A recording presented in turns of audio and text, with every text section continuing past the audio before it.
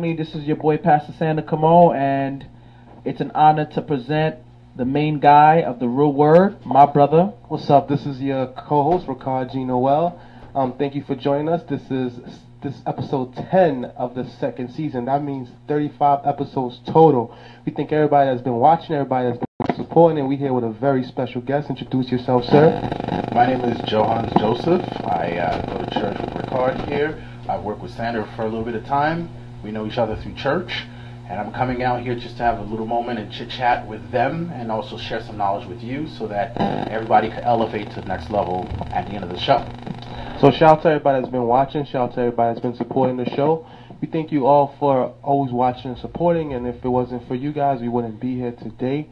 So we have a couple things lined up that we're going to talk about today. Real quick, fast, I'll go over the goals that we have for the new year. So we set up goals because it's one thing to have it in your mind, it's another thing to write it down. So the goals, we have 7 goals currently. The first goal is to get 100 subscribers. So I need all you guys that's been watching the show to subscribe to the YouTube channel. Just put in the Real Word TV into YouTube. We don't have the personal channel yet because that's why we need the 100 subscribers to get the custom URL. And once we get the custom URL, then what we're going to do is we're going to print them on business cards and hand them out. So that'll be a great way to promote it and a great way for you to tell your friends about the show and to get the word out. Another thing you want to do is get a 503c license so that we could be a licensed non-for-profit. That way the Real Word Ministries division, we could do more community initiatives. We could ask for state funding to help us to help the community and do more community outreach. We won't always have to do the GoFundMe. We could do get the money straight from the government. Another thing we want to do is get more sponsors for the show because the show is growing. The more it grows, the more expensive it becomes. So if you're willing to support or you know someone that's willing to support, just let us know and we could go from there. Another thing is we're going to hand out business cards. We want to maximize viewership and make more viewers for the show. And just to let people know how important the show is and get feedback on the show and how we can improve. We also want to increase the live call-ins and basically want to unite all professionals that can help us work and help the community. Because the more people that's involved, the better that we can do. And that's about it. That's what's up. First and foremost, I want to shout out a couple of people watching. I want to shout out Emmanuel Rimelis. Salute to you, my guy. Stefan and Aknel. We already have 4 people watching us so far. We want to say thank you, thank you, thank you. And before we introduce our guest, I want to thank my brother, man. He's been very amazing to me. If it wasn't for him, I wouldn't be who I am today. So kudos to him, 100%. You know, you always got to honor your predecessors. You always got to honor your Jedi masters. You always have to honor them. I really believe that. Because if it wasn't for them, we wouldn't be who we are today. So kudos to this amazing man of God. So tell people, who is Johannes? Alright, I'm just this guy who just likes to stay to himself. No, but really, I do have 2 sides to me. I have my introversion, where I stay to myself, I stay home, I lay low key. And then there's the part of me where I would reach out to the community through the church, and I tend to show a little bit more extroversion there. Yeah. I love to preach. And how I ran into Sandra was a couple years ago. I'm not going to say my age. He's calling me a Jedi here. Jedi Master. We were working in the same church, and he was having a certain difference of opinion about how the ministry was supposed to function at the time. And then we had some great conversation. We got into some real talk about what happens in the street and how the Word of God applies to the street. And then from there, a seed was planted, and later on it bore fruit. And now he's in the ministry looking at me while I'm not a pastor, but that's a different conversation. Yeah, let me ask you that question. Why are you not a pastor? Why, I mean, I have no problem you choosing the route. God is using you mightily. So let's not negate that. God has used you mightily. The Lord has allowed you to bring a lot of souls into the church. You have influenced a lot of people. And I know that you're modest, you ain't going to say, but I believe in the funerals don't count, spread love now motto. So tell people, I know you asked the question, why is it that you're not a pastor? When people ask you that question. The pastoral model, as I know it and as it's been practiced inside of our faith, is that you get assigned to a particular church. Yeah. And from there, your work is for that local community, which is an amazing thing. Yeah. But a lot of the things that I've excelled at, some of the talent that God has given me, has been more of an itinerant schedule. So I've been able to preach internationally, multiple states, and there's talk about trying to make this thing happen on the internet. So I am a little bit more free to move, to lend my hand to different church communities, because I'm not tied and assigned to one. And I feel my calling is more about how to bring real world scenarios into the actual ministry so that people see the application thereof, whereas a pastor may not necessarily be able to do that on an every week basis, but they're more focused on how do I shepherd that particular group and bring them to the next level. So do you think pastors nowadays are, I guess, their job is too jaded, as in they only focus on one small group or a personal agenda and not the people at large? They have a responsibility to their community. Some of them do get jaded, unfortunately, but within the work of that community, there's only so much they can do, especially if they have a larger size congregation. So it's now, how do you set up the proper systems to be accessible to as many? Whereas if you're an itinerant person, you could come into a community that doesn't know you, get the benefit of your stats, so to speak, and people will listen to that fresh perspective, and you're working with them for a period of time, you get the results, and then the pastor continues from there. I feel that if God wants me to come and work with a specific church as a long-term basis, he'll let that known to me. But right now, a lot of the vision that he's given me is on a bigger platform, bigger scale, and I'm just dealing with the building of the infrastructure right now, so I could definitely do what I'm called to do. Yeah, because I feel like some pastors, they, like the people that live in the community, actually like the neighborhood around the church, they don't really know the pastors. And pastors nowadays, a lot of them, especially within our denomination, they're very bougie. Like, they're more about their status and the way that they preach and the way that they deliver sermons, and they're more like pulpit pastors and not community pastors. That's unfortunately the institutional version of the pastoral ministry. And unfortunately, a lot of our churches across many denominations have focused on the institution of being a pastor. Whereas if they were focused on the work of pastoring, you will be able to reach more people, and that end goal of being known by many will be reached. But the work involved makes a lot of people uncomfortable. You have to have your spiritual game really tight. Then, on top of having your spiritual game tight, you need to have a professional separation where you're close to your congregation, but you're not with the congregation, because you're there to provide support and answer to their problems. You're not there to lean on them for support for your problems. And a lot of pastors do not get the support outside of the church. And when they don't have that support, they blur professional lines and start to lean on their flock, and that's inappropriate. But if they did their work correctly, they have their support on the outside, then they're able to minister and meet the needs, which is really a lot of work. And as those needs get met, the community gets stronger and gets more vibrant and grows. But very few pastors want to do that work because it's seductive to just go for the attention. I think because of the hierarchy, they lean more towards what people in other departments do to make the church look good, and then they're like, yeah, that's part of my church. I feel like say for example, I'll use my church for example. You see how the youth department does a lot of community services now, with the help of Brother Sander Camo, of course. But the church as a whole, it took a while for us to do that, and it was the youth that initiated those things, and then the older people chipped in afterwards. But why is it like that? Why didn't the older people have that same vision? The history of the church was built on the young people catching the vision, acting on the vision, making it work. Unfortunately, a lot of individuals, when they get to the elder status, are more about protecting the historical achievements. Or protecting the title. That too. That's what feeds into not just our church from our denomination, but a lot of other churches are experiencing something where, oh yeah, back in the 90s we used to do crusades this way. So if we could keep that and we could keep our status, and we could maintain the institution, then we maintain our power. Wow. Whereas if you realize that power is not to be held and constrained, power is to be used and leveraged, and as you help other people increase, they bestow on you the power you were looking for. Instead of you trying to hold on to it, and then you're wearing yourself out. It's better to just redistribute it, and then just be like. That's why they had a picture of a leader. They said there's the leaders that just stand behind and tell people mush, like the dogs, like go, go, and there's the leaders that's like the first one into battle, and then he's charging with everybody else, like, and that's the difference. Moise, is that a clap, or he agreed to what you're saying? That's beautiful.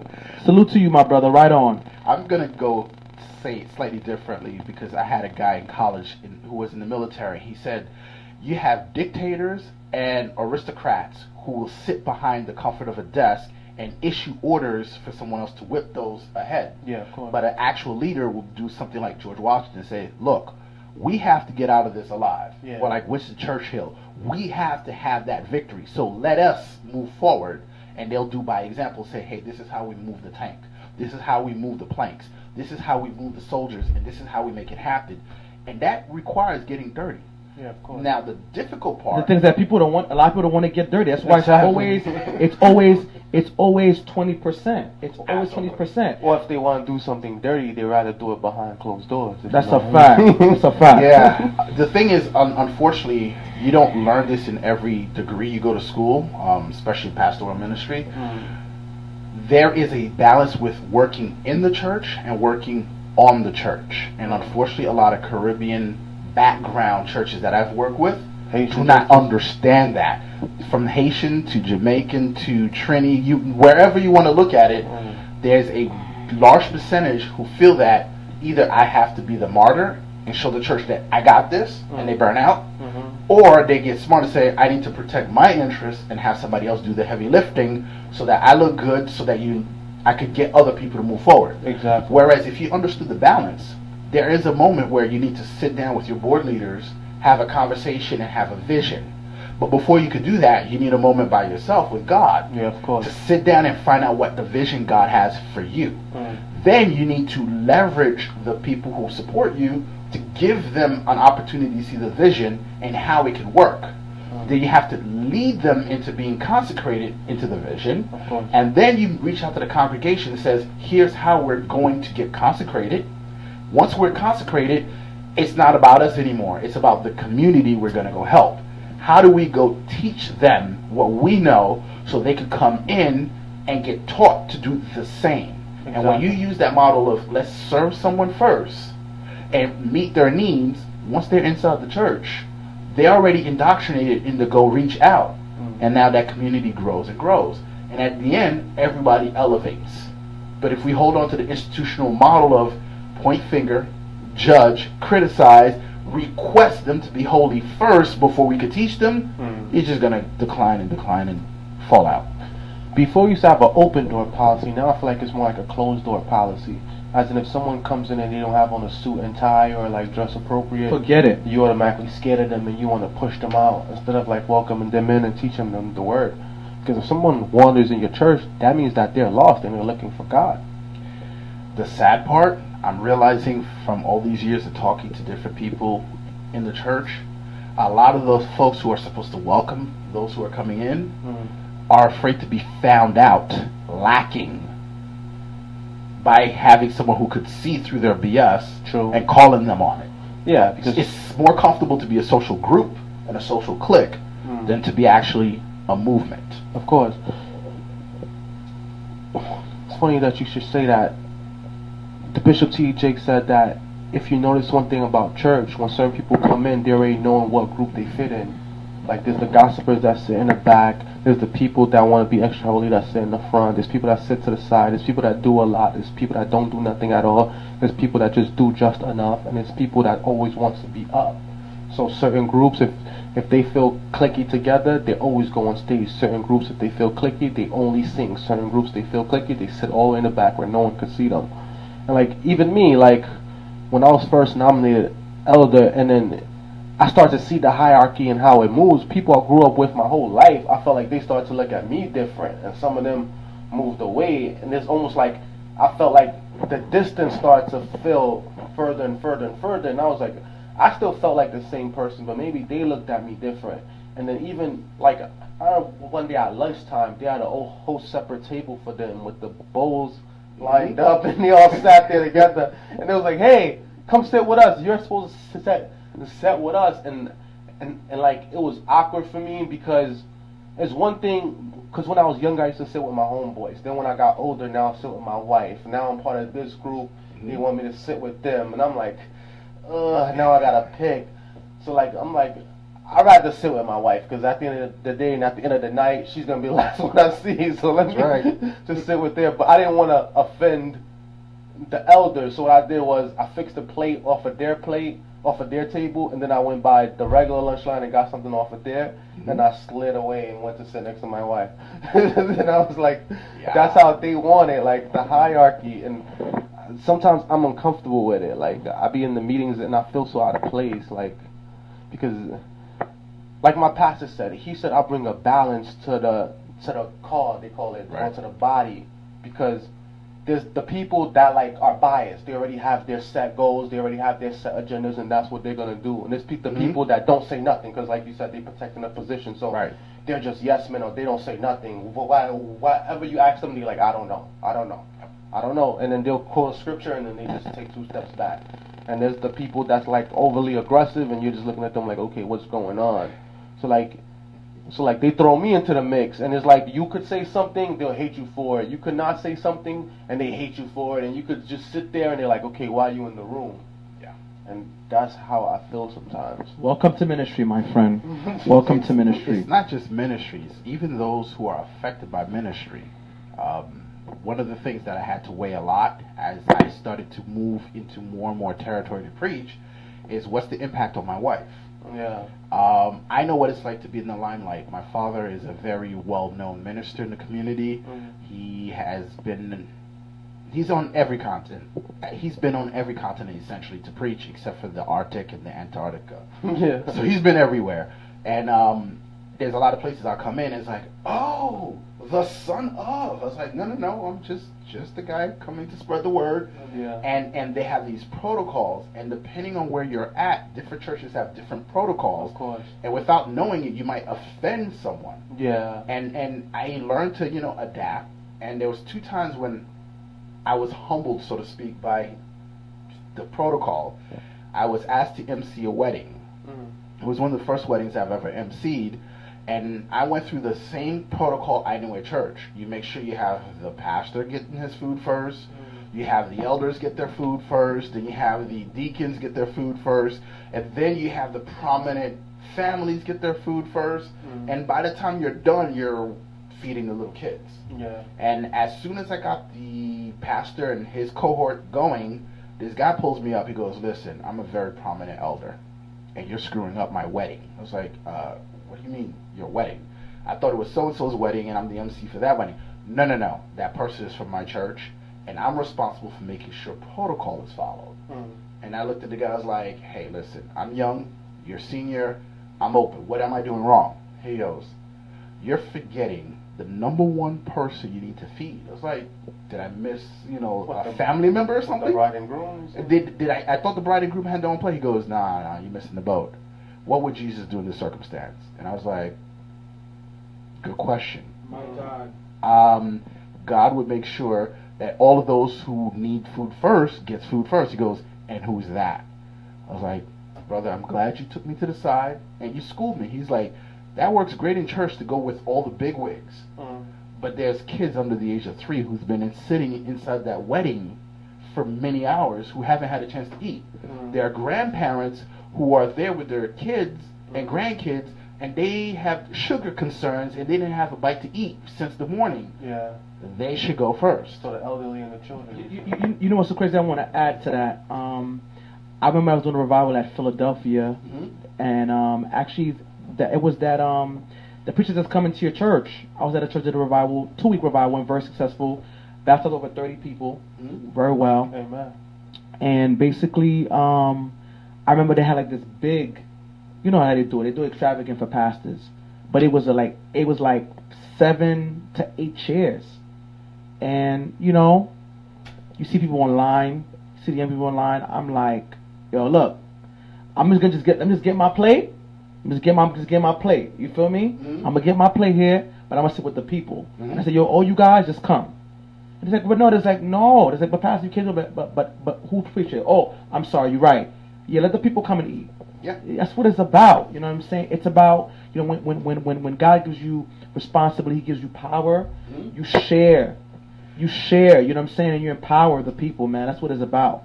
But that's something. That's the facts. Now, after I did that maneuver, Mercy. I changed it up. Mercy. I made sure I called the kids. Mercy. This lady, the wife of a prominent elder, Wow. comes up to me. How dare you put kids in front of me? I was like, what are you talking about? Don't you know who I am and what power I yield? I have my husband's ear. I can make sure you never MC ever again if you don't make sure my table gets to eat. Telling you. That's what she said? That's what she said to me. Yeah. And I said to her, I understand you have the power to cut my career short in your church. However, I have access to churches from Canada all the way to Florida. I'm sure I'm going to be all right getting another MC gig. She goes, no. What you don't understand is I need to go first because I am the wife of so-and-so. And I said to her, thank you for letting me know. I will keep that in mind after I call the next table of kids to go first. She's like, you don't want to get paid. I was like, that's okay. This one is pro bono. And I called the kids up. And by the time I got all the kids fed, That's crazy. now there's a group of really angry people. She said you don't want to get paid. Yeah, there's angry people ready to mob the place. But now that all the kids were no longer making noise, and the kids were having their food, and the mothers of these kids were having their food, when I started calling the other tables, other guys was like, wait, we'll let our wives and our daughters go first, and we'll wait till they get their plate before you call our table again for us to go. But they're smart, because if they send their wives are going to bring them back a plate anyways. That's the other component. But what happened was, the ladies went, they got for their other kids. They sat down, and then when the guys went, there was still plenty of food. And I was told by the chef, that was the first time they did not run out of food before they served the kids. Because most times, guys would get the plate proportion that fits them, Yeah, of course. not thinking about who else is coming afterwards. And then by the time you get to the kids, there's nothing left. Yeah. Whereas the kids, they take little portions. The women know they have to think about, well, my man is coming behind. Yeah. And before you know it, by working as a team, by working with the needs of the actual community, everybody got fed, and everybody had to go back to go home. And I was invited multiple times after that to do other events because they're like, hey, you get the need. And it's not like it took anything away from my power. It didn't take anything away from my status. It just made me more sensitive to the needs of the people, and that's what they remember. They remember how I made them feel, not how well I preached. That's what it's about. That's what it's about. Yeah. How you make people feel. That's Absolutely. what it's about. I agree. That's why sometimes when I preach out, most of the time when we have community service initiatives, it's usually the day that I preach. I administer the word, then we do the community service afterwards. And more people are more appreciative of the community service. Like a perfect example is the thing with the coats when we gave away the 300 coats. And my pastor was like, okay, you can give it to people outside, but first help your own home. I said, what do you mean? He said, make sure the elders, then the deacons, then this department, and that department, and this family, and that family. Then when all the people in the church get, then whatever's left over, you give to the people. And I'm like, I guess in church, that's their state of mind. But then one thing I did realize is there's people inside the church that has a need also. That's Who are needy, that's less fortunate. And we might not see it because people come to church with their best clothes, so we forget that maybe they don't have as much as the next person. And that's something that I realized too recently. Now, you open a nice parentheses. There's a story that has marked my approach to the ministry. And it's something that I always keep in mind so it helps me stay humble. There's a particular elder, I will not mention their name because their business don't need to be out there.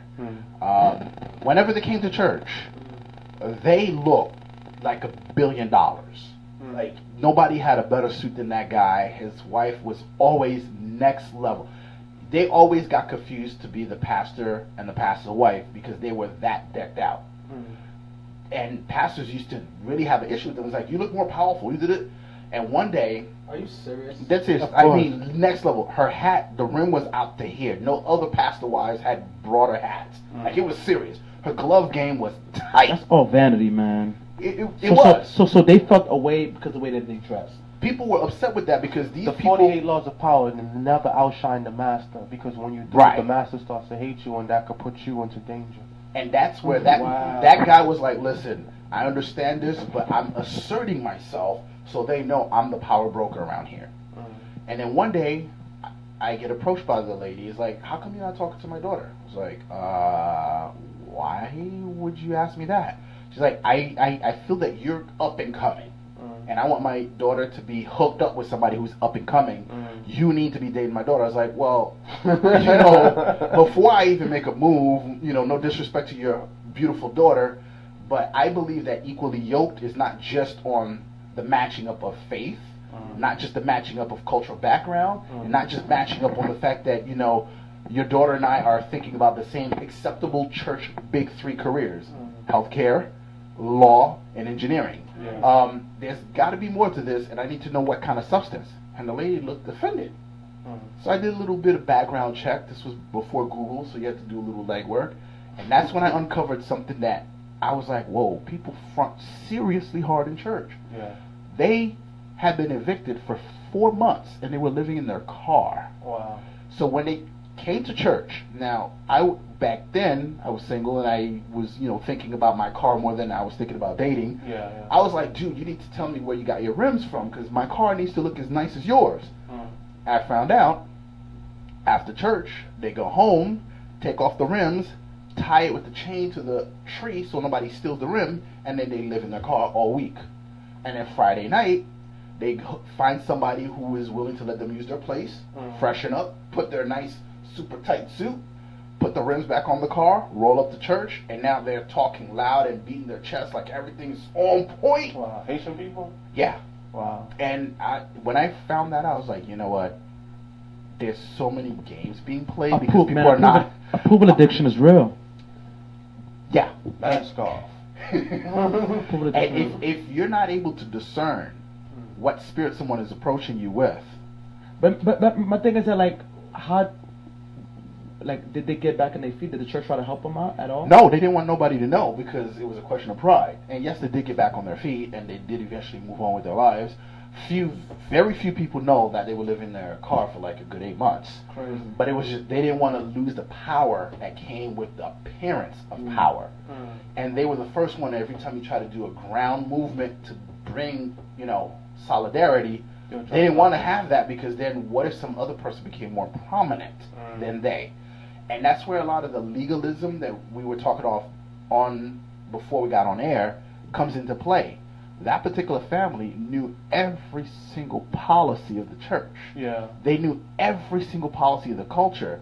And if you were out of line, they were quick to have you go in front of the church board. Especially if you were approaching someone that you thought you were going to talk to and get in a relationship with, and they felt something was not right between the two of you, they drew you quick fast into the church board.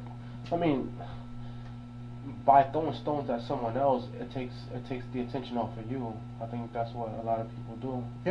Yeah. You were going to say something about the book of Daniel. What was it? I did a presentation not that long ago on the first 3 chapters of Daniel. For those who are not familiar with that, it's this story of how Nebuchadnezzar came into Israel, took the children of Israel into captivity. Daniel and his 3 friends managed to elevate and win favor with the king. And by the time you get to chapter 3, you're looking at the statue that Nebuchadnezzar had set, and he's asking everyone to bow to the statue. Yeah. Now, everybody knows the story about the 3 Hebrew boys and how they managed to stand up for what they believe in, and they were thrown in the fiery furnace. They came out okay, and everybody says God is the true God. But a lot of people missed the ramp up to that moment. And the focus that I took in my study is when Daniel was first brought into captivity, he had the opportunity to say, hey, I'm in a foreign land, I could blend in and I could become just like the Babylonians. Yeah, of course. But he said, in the text midway through chapter 1 says, and he purposed into his heart that he would not sin against God, and approached the leaders saying, I cannot eat of the king's meat. Now, the king had said that for 3 years, I'm going to test these guys on my food. And if the best and brightest come through, I will spare their lives. Now, Daniel said right before the 3-year period started, hey, listen, I'm cool with you. I'm going to work with you. You know, I'm your slave. I get that. And I'm going to do everything I can to be the best version of me that I could be. And I'm kind of, you know, embellishing a little bit. But the Bible says that Daniel found favor. And that means he had social capital. He knew how to get along with people of all cultures, all backgrounds. And by winning favor, and when he said, hey, I can't eat this food, it was not like, oh, I'm being defiant. He's like, look, respectfully, this doesn't work for me. I don't know this. Can you do something for me and my friends? And when the guy says, look, if I do this for you, I'm going to die, and they're going to kill me because you're not going to be as great as the others, Daniel's like, test me out for 10 days. And at the end of the 10-day trial period, they came out smarter, better than the others. And the text at the end of the chapter says, when the king tested them and found out they were 10x better than the competition, he promoted Daniel, and Daniel asked for his friends to get a promotion. Then in chapter 2, as they're working in the king's place, king gets a vision. He doesn't realize what the vision is all about. And he's saying, look, guys, you're the best, the brightest. You know how to read the stars. You know how to make magic happen. Tell me my dream. And they're like, we can't do that. Like, what are you talking about? Nobody can be inside your head. And the king got upset and says, hey, you guys are all dead because you can't do your job. And when word came to Daniel, he had the opportunity to do like what a lot of us did. Oh, word, they're coming for me. TPS is running out, and like immigration is gonna come over here. I'm out. I'm flying out. Shots. He could have just ran. You know what's so crazy? There's a lot of Haitian people that are not going to church. A lot of SDA people. A lot of Haitian church that are, they went to Canada. And not only that, too. The thing is that there's a lot of Haitian pastors that are afraid to address DACA, that are afraid to have immigration forms. And there are a lot of opportunities to protect people. And you see, the role of the pastor is, of course, you have to meet the spiritual needs. Yes. But you also have to also meet the holistic needs Absolutely. as well too, which is sad and sickening. That is exactly what the story of chapter 2 leads with. That Daniel, when he heard, instead of running, he had enough head start. He said to the very captain of the army who was supposed to kill him, can you give me an appointment with the king? I got to go talk to him. Yeah. And the guy says, look, I got to go out and start rounding up these people. I'm going to give you a pass. And then, you know, you got 24 hours. Wow. And Daniel presented himself without invitation to the king. He's like, king, I heard through the grapevine that you had a dream and you don't know what it's about. And I know somebody who could tell you what that is all about. Now, the king had not spoken to the 3 Hebrew boys or Daniel before he did the decree. And at the time when he's like, oh, so you know somebody, he's like, all right, so what do you need? He's like, I need 24 hours. I'll get back to you in the morning, and I will tell you a dream after I talk to my man God.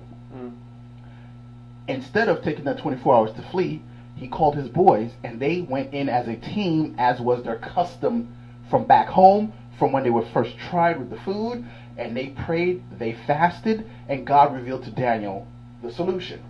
Now, this is where a lot of our church folks sometimes have an issue, is that now that Daniel knows, the 3 other guys don't know anything. He goes in and says, this is what God said was the dream. The king hears it. He's happy. He remembers the dream. He's all excited. He gives Daniel a nice promotion. He says, you're going to be the prince of Babylon itself, the province of Babylon. The first thing that Daniel does as soon as he gets the promotion is the very next text. He asks to give his 3 friends a promotion along with him. That spirit of unity, that spirit of teamwork. That spirit of unity, that spirit of teamwork. And that's the key most word. of us, when we elevate in our community, forget it. Whether we get a job, whether we get married correct, or whether or not, you know, we got a break in school, we forget about where we come from. We turn our backs on the hood. It's like, yo, I'm out from there. We forget about the people that's been good to us. Absolutely. That's a fact. He turns around and gives these guys a promotion.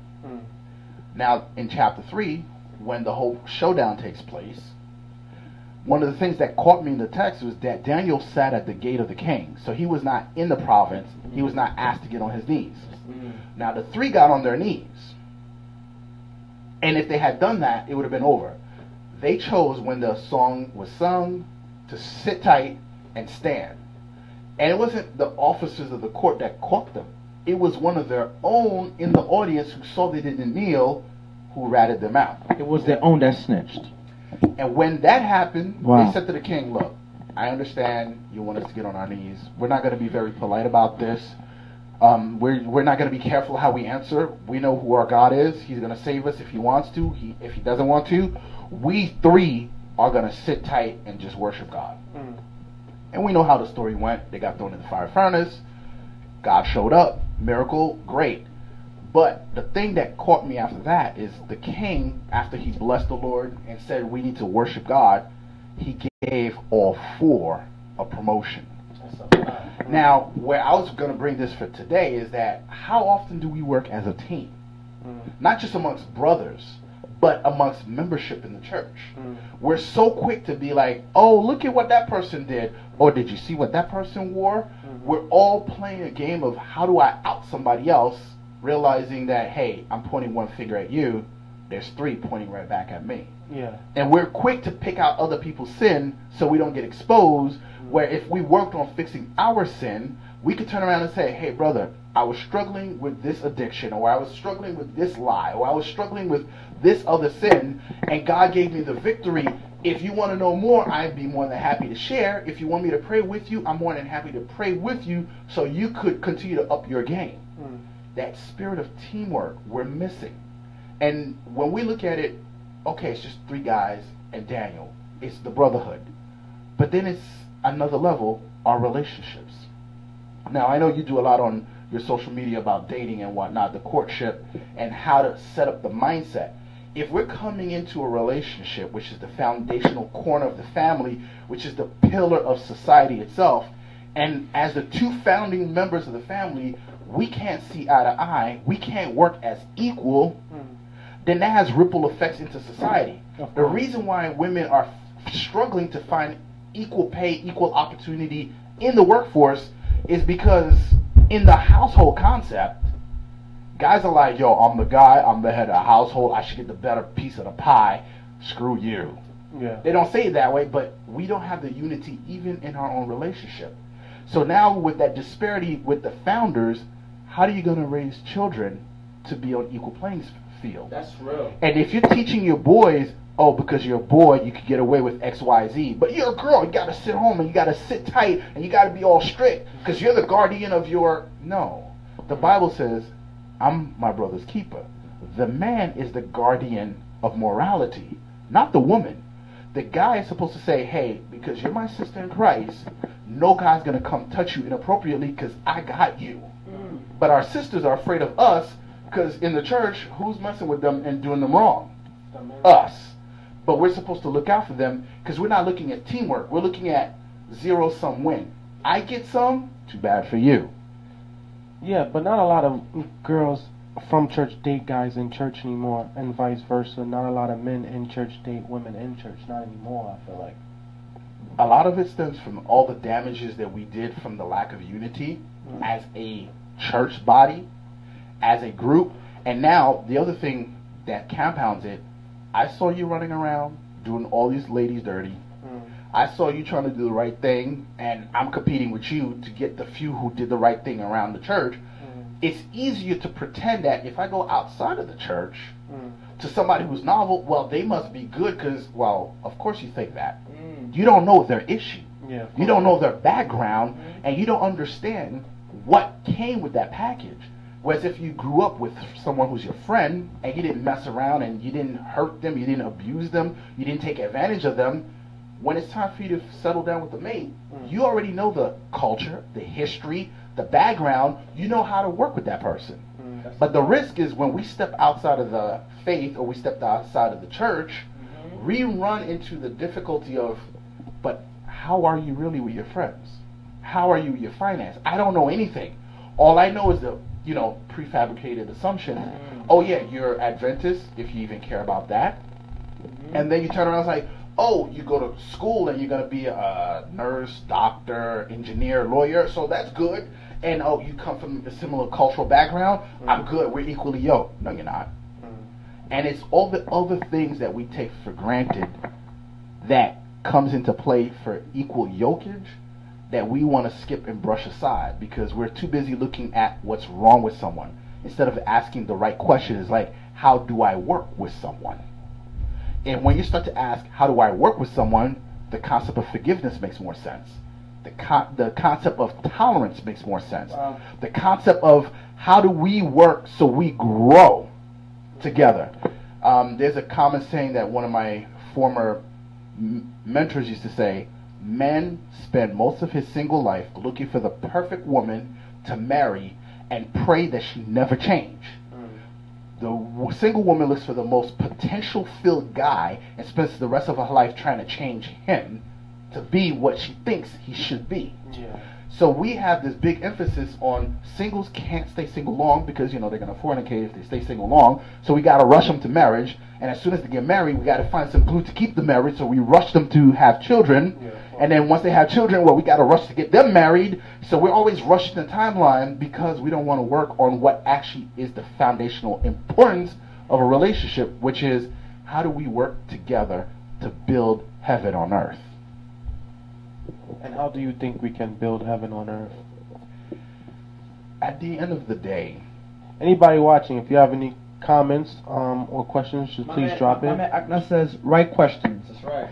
the right questions come down to how well do I know me? And based on how well I know me, then I could start to ask the person of what's important. Example. It's a very trivial example, and it at the surface looks unimportant. What's your favorite color? The answer may be blue for the lady and red for the guy. Arbitrary colors that I'm picking here. And most people stop at that. Okay, that's cool. I know your favorite color. You don't mind? Let's move on to the next question in the dating realm. But the more important question is this.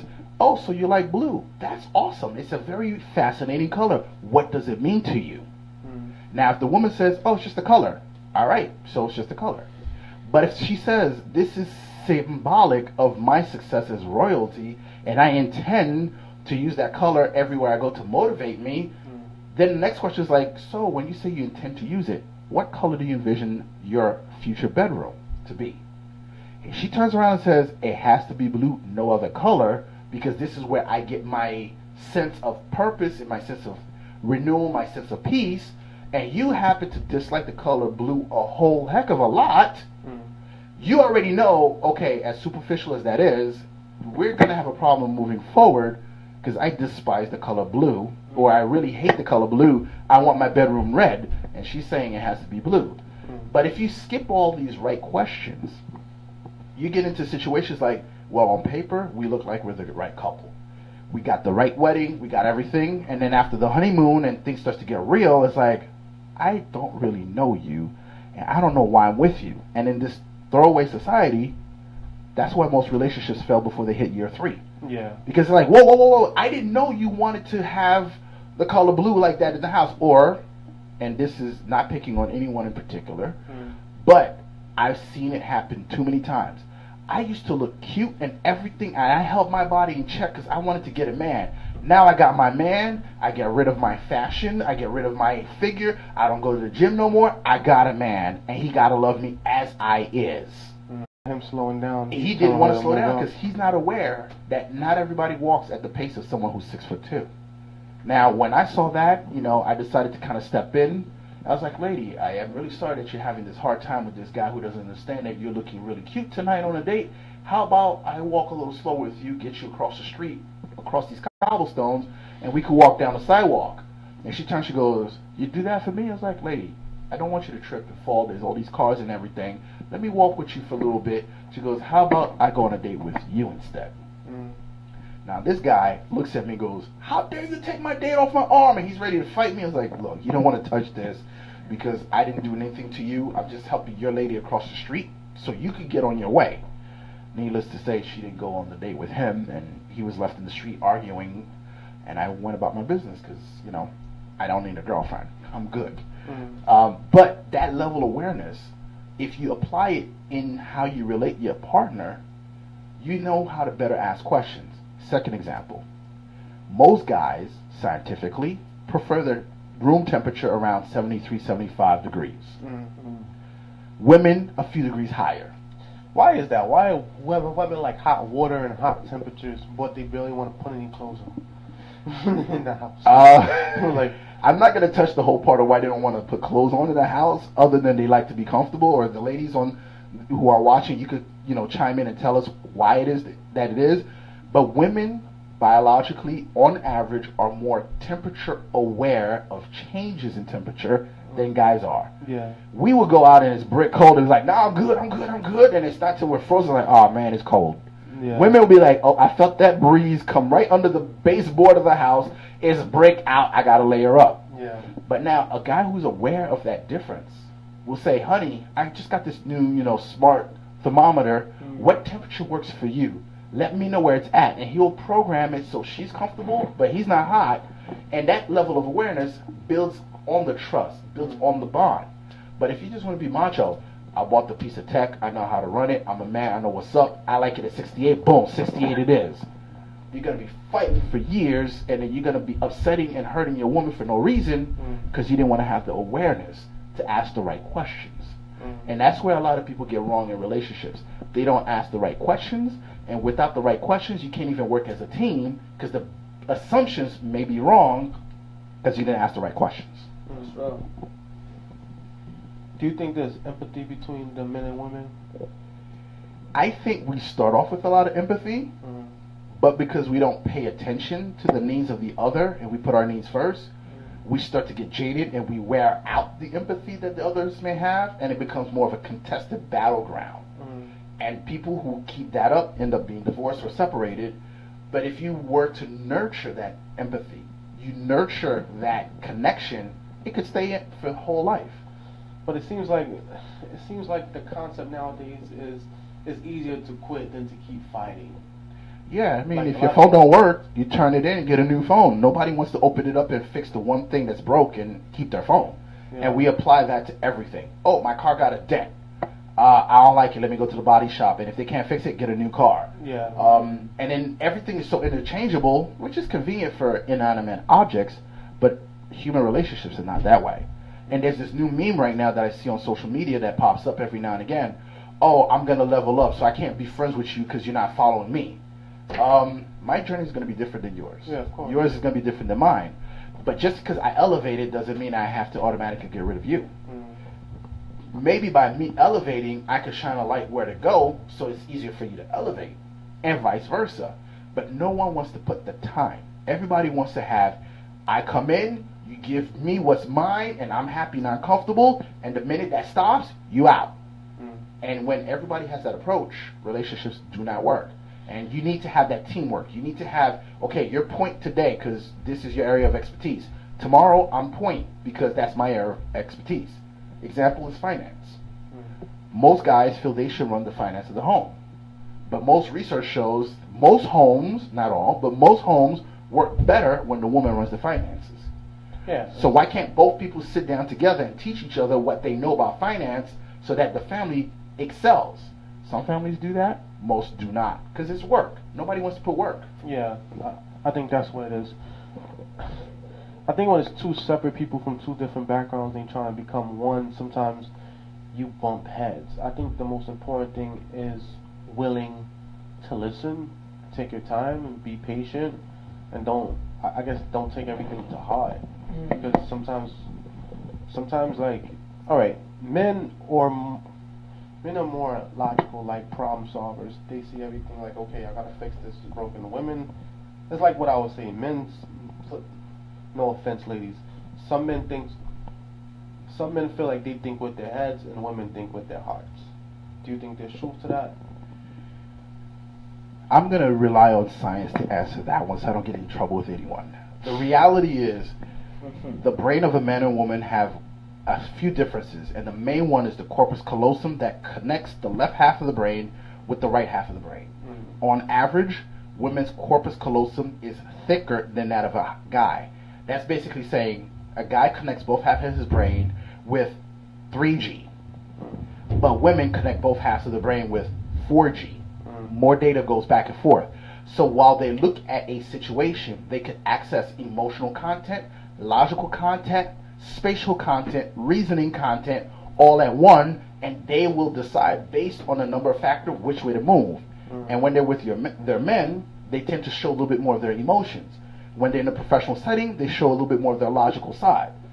Guys tend to look at it as more transactional instead of relational, and so they'll look at it, well, how can I make it look logical?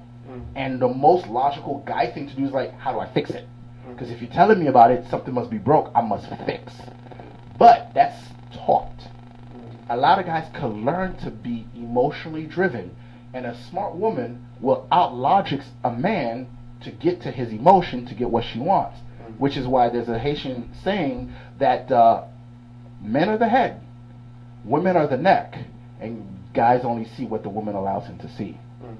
Now, if you're smart about it, you're going to say, hey, I'm the head, let me talk with the neck and find out how the neck is feeling, so I know whether or not today I'm going to look left or right. And if you have that teamwork working, and we both bring our best side, because some women are more logical than men, but if we work as a team to bring our best together, then the team makes a decision.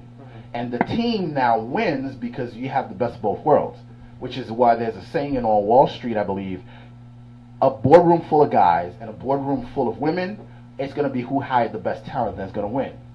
But if you introduce a third boardroom of guys with one woman, it will outperform both the all-women group and the all-guy group because of diversity of thought and ideas. A woman will bring a fresher perspective that a guy will see, and vice versa. And when the two perspectives come together, which is why God says man and woman come together, become one whole, those two perspectives outshine, outperform any one individual. And that's just, you can learn. I mean, before you got married, you knew the ways of being a guy.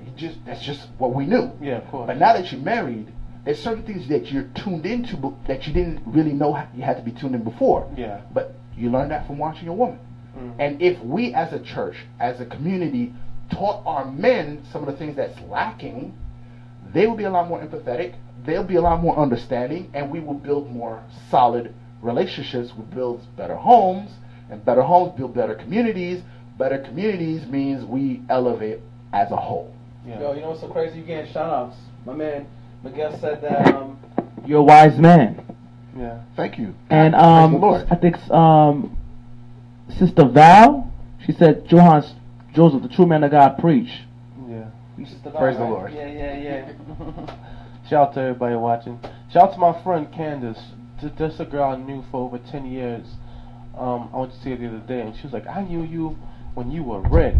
Right now, you're a Car Gina Well. And I was laughing. She was like, yeah. She was like, you're finally a man, and you earned your full name. Before you were young and reckless, and you was like not fully at your full potential, but now you're at your full potential. And I was like, wow. Like, sometimes it's good to have friends that can see the progress that you have done in life, you know. But I told her, like, everything in transaction, everything in transition, like life just forces you to grow up sometimes. And she was like, yeah, you're right.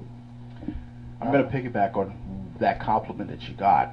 A lot of guys tell me they're afraid to grow up, and they're afraid to take on responsibilities such as marriage because they feel that means it's the end of their freedom and they're locked down. Now, I wanted to address that real quick because a lot of guys are disserving themselves by saying, oh, if I get married, it's the old ball and chains. It's not actually that way. When you are free to express yourself with someone on a very deep spiritual, emotional, intellectual, physical level, it frees you up to do things you couldn't do before you were married. A lot of guys think, oh, I'm married, I can't play basketball. I'm married, I can't watch football. However, if you do what you need to be doing to take care of your relationship, you will find your woman will come up to you, and I've lived through this, where it's like, oh, I'm doing all of this for my wife, I'm doing this for the home, I'm doing this for the... And then my wife will come up, oh, by the way, here's the remote control, your game is about to start, I got this for you. Whereas before, it was, yes, I'm solo, I'm single, but then, like, I have to remember I have to do this for myself, and I have to do laundry, I have to do that, and then I may occasionally miss a game, or I have to stay up late to watch the game, but because I'm taking care of my responsibilities as a man, I have certain freedoms because I have a partner working with me. There's been times when I'm out, oh, babe, I know we were low on some soap, I'm going to run to the store. Come back, she goes, oh, I DVR'd the game because I saw you didn't pick up the game. There's a freedom that comes by stepping to being a man. And it's not just I'm providing, but I'm also nurturing and I'm also experiencing with you. You can't do that when you're single. You could minister, you could do a lot of things, you could be a great help to the community, but there's certain freedoms that you don't have when you're solo, that you get when you're with someone who supports your dreams. So to all the guys who are watching this, who is like, yo, I'm going to wait for my time to come, I don't want to give up anything, not getting on with the program that God has for you is you giving up on a lot of blessings that's going to come because you didn't want to man up. I know of a guy who gave this testimony about one of his roommates who was about to get married. And 2 months before the marriage, he goes, yeah, I realize, if I get married, I'm not going to be able to go out to the clubs anymore. I'm not going to be able to go out to drink. So he passed up on marriage so he could go out to the club and dance and not necessarily get a date and drink. And then now he's home alone saying he gave up on the best thing that ever happened to him because that woman had all the vision and all the skills to help bring him up where he needed to go. And he just wanted to be a kid. And now of all that circle of friends, he's the only one who's lagging behind. But all the guys who move forward, they're like, yo, I still get to go to the club when I want to.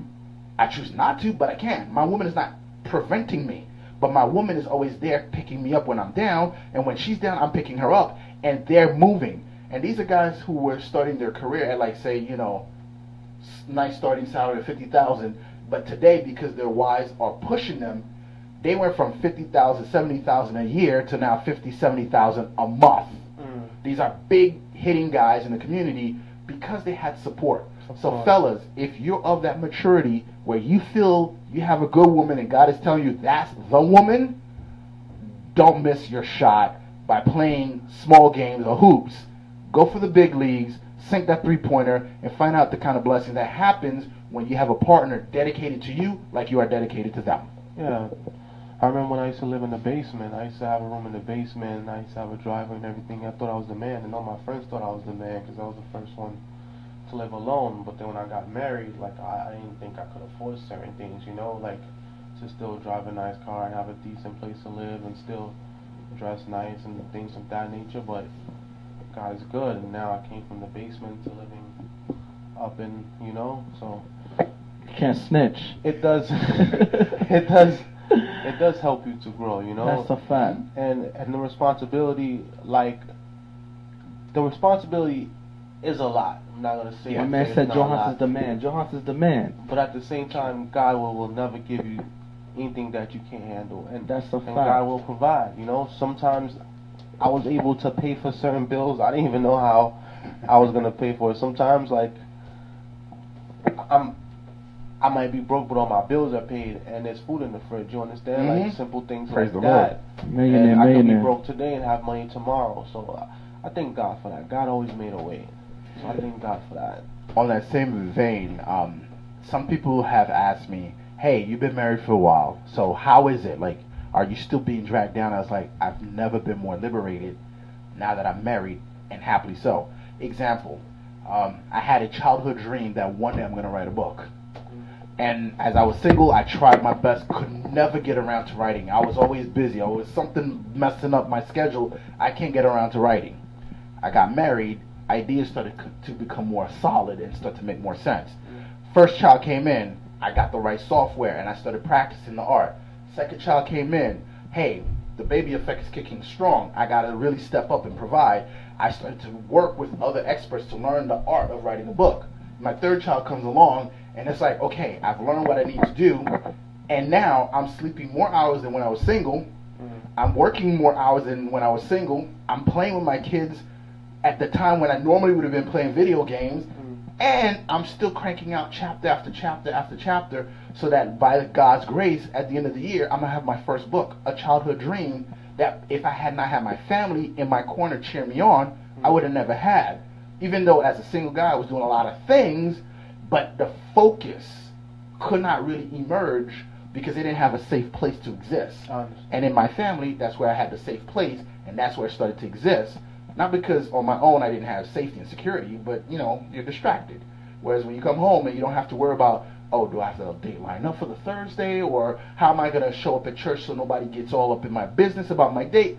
When you don't have all these extra distractions, now you can focus. You get your man on, and you're doing what you need to do. And that's how we.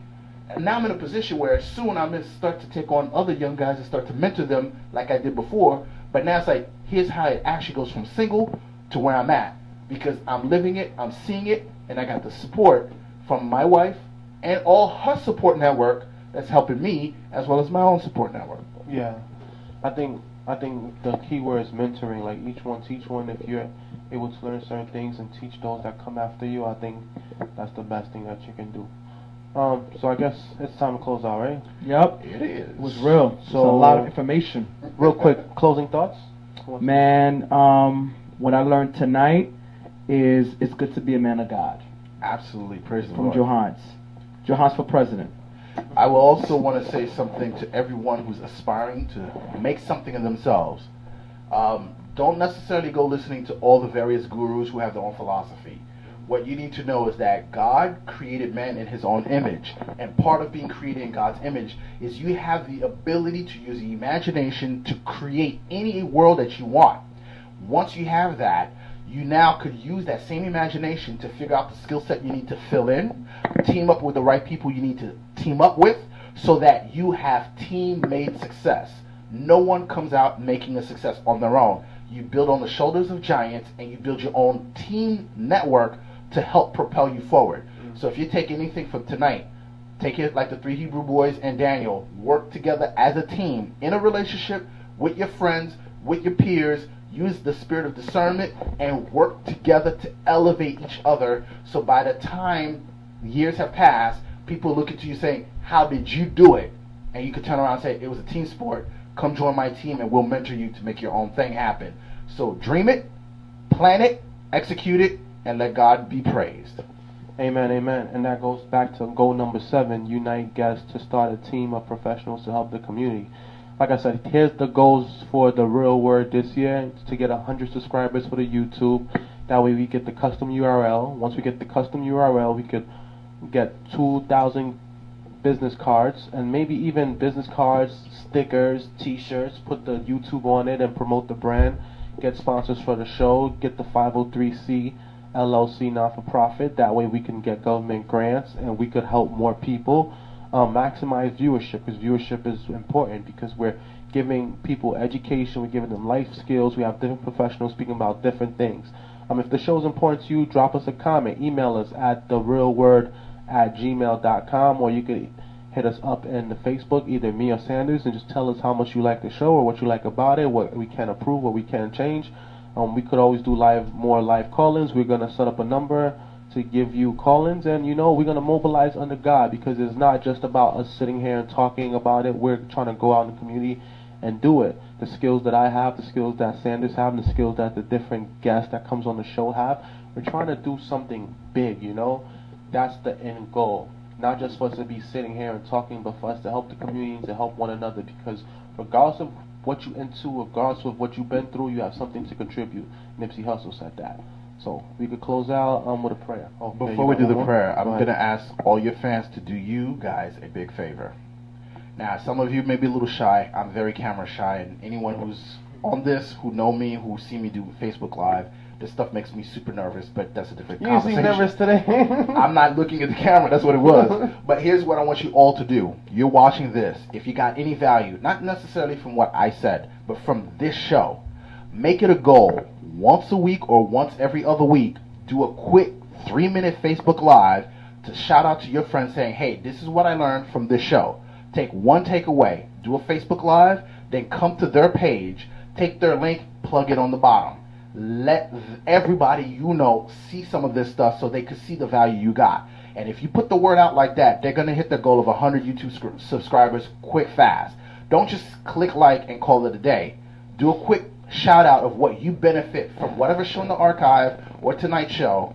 Then later on in that day, click the URL of their show in the comment section of your live video so more people will see that. And this will be a way of giving them free marketing, giving them more attention, and it will help spread the word of what they're doing so they can get more subscribers, so you can have a better community to help you get the solutions you want out of this show. Amen, amen. And you can always donate at www.gofundme.com/therealword. That's www.gofundme.com/therealword. Okay, you guys ready for us? Go ahead. All right. Dear Heavenly Father, we thank you for this wonderful opportunity where we got to chat. We got to talk about different things in your word. We got to pull out a few different concepts of unity and how by working together we could elevate not only ourselves, our community, but our families, our relationships, our children, our mentees. As we get off this call, make sure that all those who are in hearing will have a special blessing. Those who decide to share and also let others know about this, bless them also especially so that they will feel that they've benefited from you as well as this show. But also those who have not yet tuned in, reserve a special blessing for them so when they do become aware of the show, they have that special touch blessing that will help them move forward.